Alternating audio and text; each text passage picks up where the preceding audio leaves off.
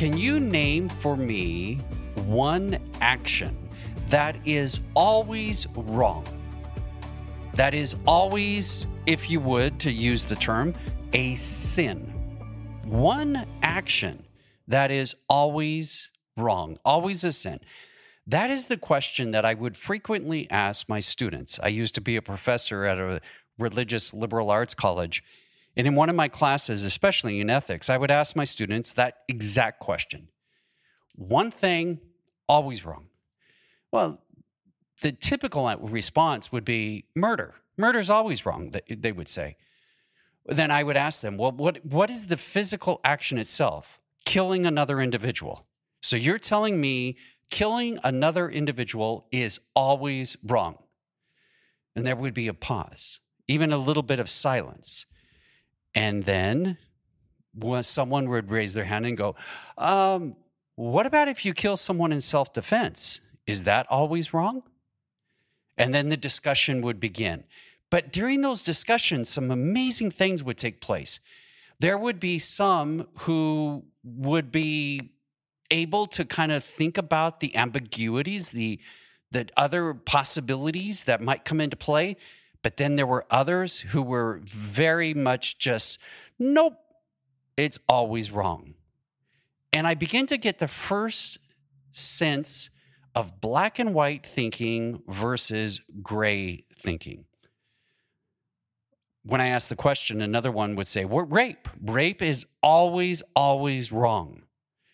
And again, I would ask the question, are you telling me that the act of sexual intercourse is always wrong? Well, no. We're not saying that. Then what are you saying?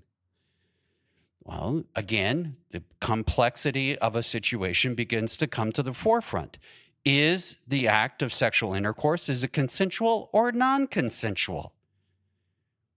Those are the factors that would come in and mess things up for people. A lot of my students, they wanted black and white thinking. So they were very uncomfortable with this exercise.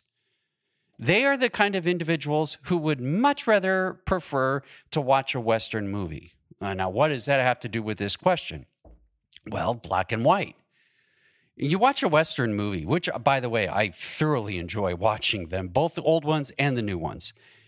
But Western movies, the majority of them are rooted in one person who either literally or figuratively is wearing the white hat, and then the other person who is wearing the black hat.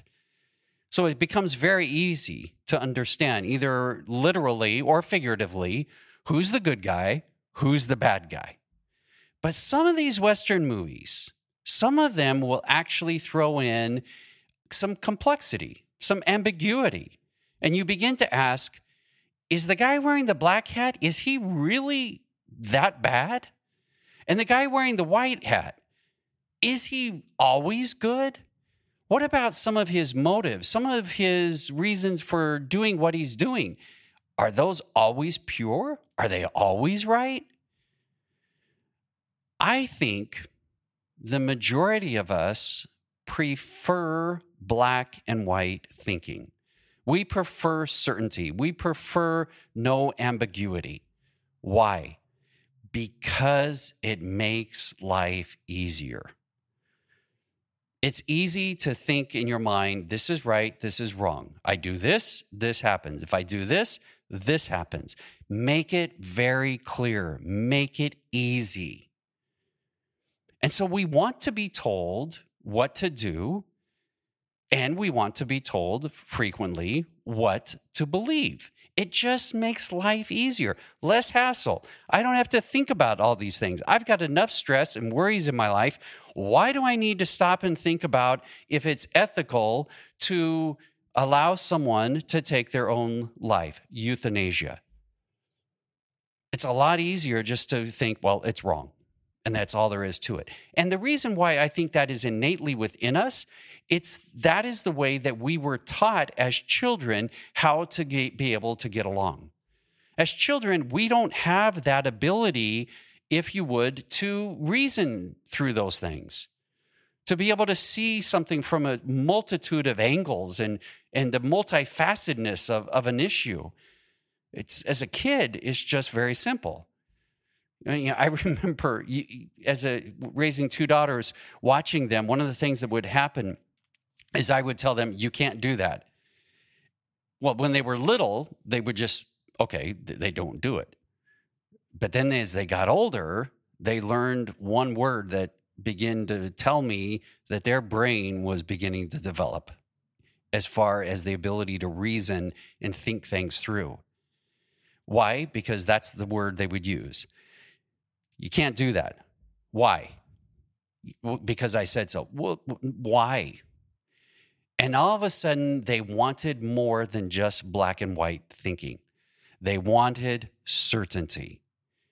But what happens over time as their brain develops and as they have different experiences, then in many areas, they begin to see life as being gray. That is what we call the process of maturing. It's the process of realizing that it isn't always black and white. And I think there's a lot of individuals who prefer black and white, and there's a few areas that they will allow the gray. They would like to spend the majority of time in the black and white, but occasionally they'll come over here and they'll muddle around in the gray areas. Now, that's comfortable for them. So we all have those areas where we're willing to say, yeah, let me think about that. And other areas where it's, no, this is right, this is wrong, this is what I'm going to go with.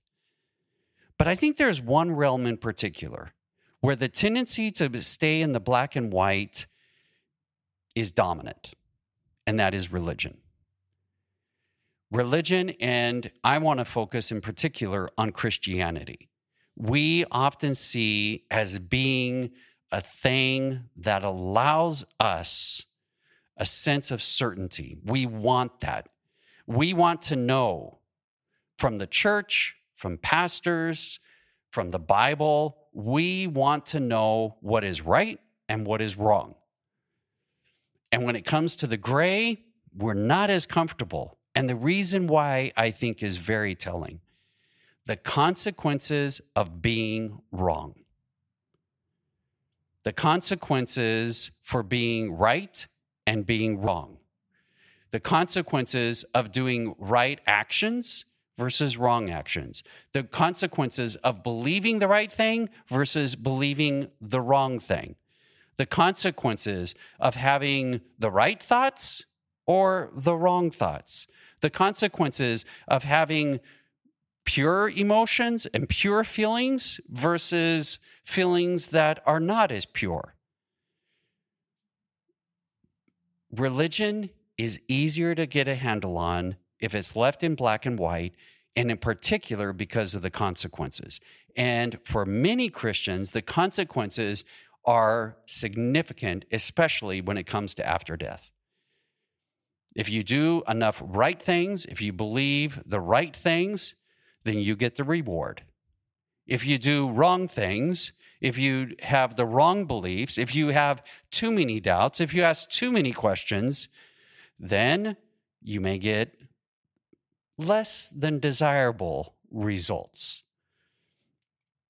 And yet, that thinking of black and white has created so many problems for religion, and in particular for Christianity. And I want to talk a little bit further about that right after this break.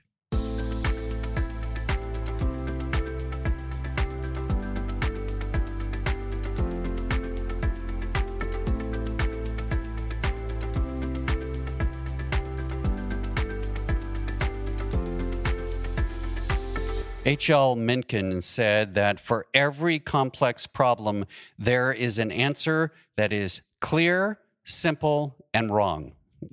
Listen to that again.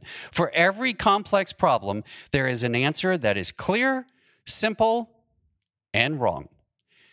What he is saying is that we much prefer the simple and the less than complex. We prefer that. Why? Because then we have a certainty that what we're doing is right versus wrong. But yet, when you go in and you read the Bible from the beginning to the end, and I don't think the writers did this intentionally, but for me, when I've read the Bible over and over those many times, I begin to see something, and that is the development over time, as all these different books were written, of a development of a thinking from black and white to one of more gray. Let me explain. If you go back to the original story of the creation of the world, and you read this myth, this story, it's situated in the Garden of Eden. And the Adam and Eve are given a test. When you think about that, that test is very simple. It's very black and white. Adam and Eve don't have to reason through it. God simply tells them, don't eat of that tree, of the fruit of that tree. Just don't do it. It's like what you would tell a 3-year-old. Don't touch it. Don't eat it. Very simple. Don't have to think about it. It's black and white thinking. So early on, when they're writing the Bible, it appears that this idea of black and white thinking, it seems to work. And then as we move from a small tribes and people groups to eventually to a nation, the nation of Israel, it's still, when the early stages of Israel as a nation, it is still based upon very black and white thinking. They tell you, these are the laws. All you have to do is read Leviticus and Deuteronomy. Read those. They tell you what to do. They tell you what not to do. They make it clear, black and white thinking. There is no discussion about why. There's no discussion about under what situation or circumstances there might be an alternative choice to be made. No, it's very, very clear, black and white. But as you keep reading, you come to the prophets. And when you begin to read the prophets, you all of a sudden realize that there's more gray involved. In particular, I remember 2 things. I think about in Jeremiah, where he talks about that there will be a new covenant because the old covenant no longer works. Instead of having the law written on a stone, now the law will be written into your heart. Instead of being external to you, it will be internal to you. But for the writer to put that down, he's basically saying this black and white thinking that we were accustomed to, it isn't working anymore. Life isn't that simple. Life is complex. Life is filled with ambiguities. Life is filled with uncertainties. So he talks about a new covenant. Another one that you'll find in the prophets is the prophets will say, God doesn't want your sacrifices. Wait a minute. If you're listening to this, all of a sudden, and you read back in Leviticus, well, in Leviticus, God tells you, I want you to offer these sacrifices in these situations, in these contexts. This is what you offer. This is what you give me. Prophets come along and say, no, God never wanted that. Again, moving from very black and white, this is what God wants. Now a prophet comes along and says, well, maybe not. Instead, God would rather have a sense of being merciful, a sense of being just. But then what is merciful? Under what context is what is just? Do you see the shift that begins to take place over time as the Bible is being written? I believe we can see this shift that begins to occur from a very simple black and white thinking to something that is more complex. And then you come to Jesus. And Jesus, to me, is very much in line with that gray thinking. Jesus will say, you've heard it said, but I say unto you, Jesus offers an alternative, another way of seeing it. That's not black and white. Jesus says, this is the way it was. This is the way it could be. A new understanding. That's moving from very clear black and white, which in black and white thinking tends to be constant. Gray has more fluidity. It shifts, it moves. I also remember in the Gospels where Jesus is said to have told individuals that if an individual calls their brother a fool, that basically they're guilty of murder. Well, that's not black and white thinking, because if that's true, I've killed a lot of people. What about you, right? How many times have you thought in your mind, what an idiot? Does that mean you're guilty of murder? The other one that I remember especially as a kid growing up, where it said that if you lust after another person, then you are guilty of adultery. Really?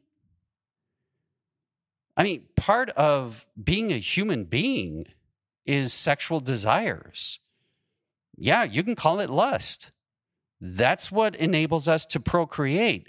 That's what enables our species to survive, is because we have these desires. Is Jesus literally saying, is he giving us a black and white, that if you look at another person and you lust after them, that you are guilty? Or is Jesus giving us a new idea situated in the grayness? When Jesus says these things, is Jesus helping us move from very clear, this is right, this is wrong, to one where we pause and have to do and think through some things and begin to realize the complexity of it all? Well, when you stop and think about that and what is happening in the Bible, that then will roll over into what we as Christians believe today. Churches, for the most part, tell its members what to believe. They tell them what the Bible says. They don't, the majority of them will tell you this is right, this is wrong. This is what God wants for you. How many times have you heard people say, God loves ... God hates this? They say it with so much certainty. This is black, this is white. When it comes to many different beliefs, that Jesus died for your sin, that Jesus was God, that there is a Trinity, that there is the consequences of sin is death.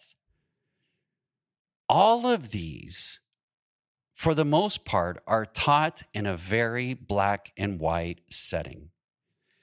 But if you begin to think for yourself, if you begin to actually slow down and read the Bible for yourself, not what other people have said about the Bible, but to actually read it, all of a sudden you realize it isn't as black and white as people want it to be.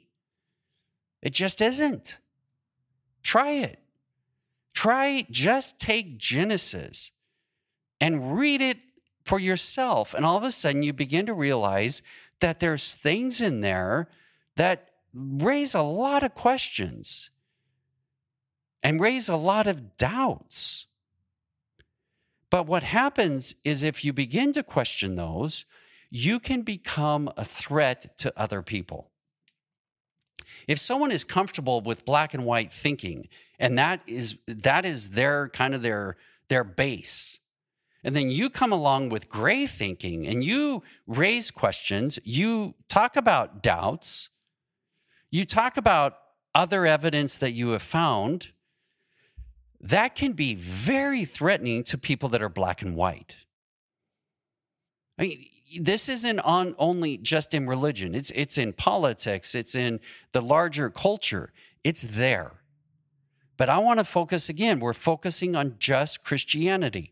And Christianity says this is the right things to believe. These are the things that we hold to be true. And the idea being that if it's true, it's always true. It doesn't change. It doesn't need to change because there is a constant. One individual said the following: truth is black and white. That is, it is objective and eternal, not subjective, not fluid. The truth about the truth, this individual says, is that it is unchanging, forever settled. What was true yesterday about spiritual things is true today and will be true tomorrow. Well, again, if you read the Bible carefully, that ain't true. The prophets, the writers are always continually checking and correcting each other. So if there was truth, and truth is constant, we wouldn't see this variance that occurs throughout the Bible. The Bible is changing. The Bible is fluid. The Bible does present conflicting ideas. And that is why individuals who have moved from black and white thinking to more of the gray within Christianity often find themselves without a home. If you are moving into gray thinking, you can be threatening to people in your family, you can be threatening to your friends, and you can be threatening to people that you go to church with. But there are those individuals who are learning to embrace the gray. One individual in particular, you'll find a link in the show notes for it. It's the title of the article is Gunslinger Theology. And this writer talks about two different ideas of being able to take beliefs and categorize them into two different categories. Number one, when it comes to beliefs, he describes them as I don't care beliefs, meaning that if they are true or not true, it really isn't important to me. I was talking to one individual about this, and he said, well, for me, one of those I don't care beliefs is the Trinity. He says, I can't make sense of it. And when I read the Bible, it appears to be ambiguous. I mean, there's hints of it, but you have to read a lot into it to make the Trinity sound like it does in the doctrines that we have today. So these I don't care beliefs. So my question for you is, when you think about Christianity, are there some I don't care beliefs or I don't care doctrines? Things where you would say, if it's right, yeah. If it's wrong, yeah. I really don't care. It's not a significant impact upon my life. So, for example, let me ask you, when it comes to the nature of Jesus, Jesus being God, Jesus being born of a virgin, Jesus raising from the dead, are those I don't care beliefs for you? Or are those black and white? Are those non-negotiable? Or do you allow for ambiguity, for other ways perhaps of thinking about or relating to who Jesus was?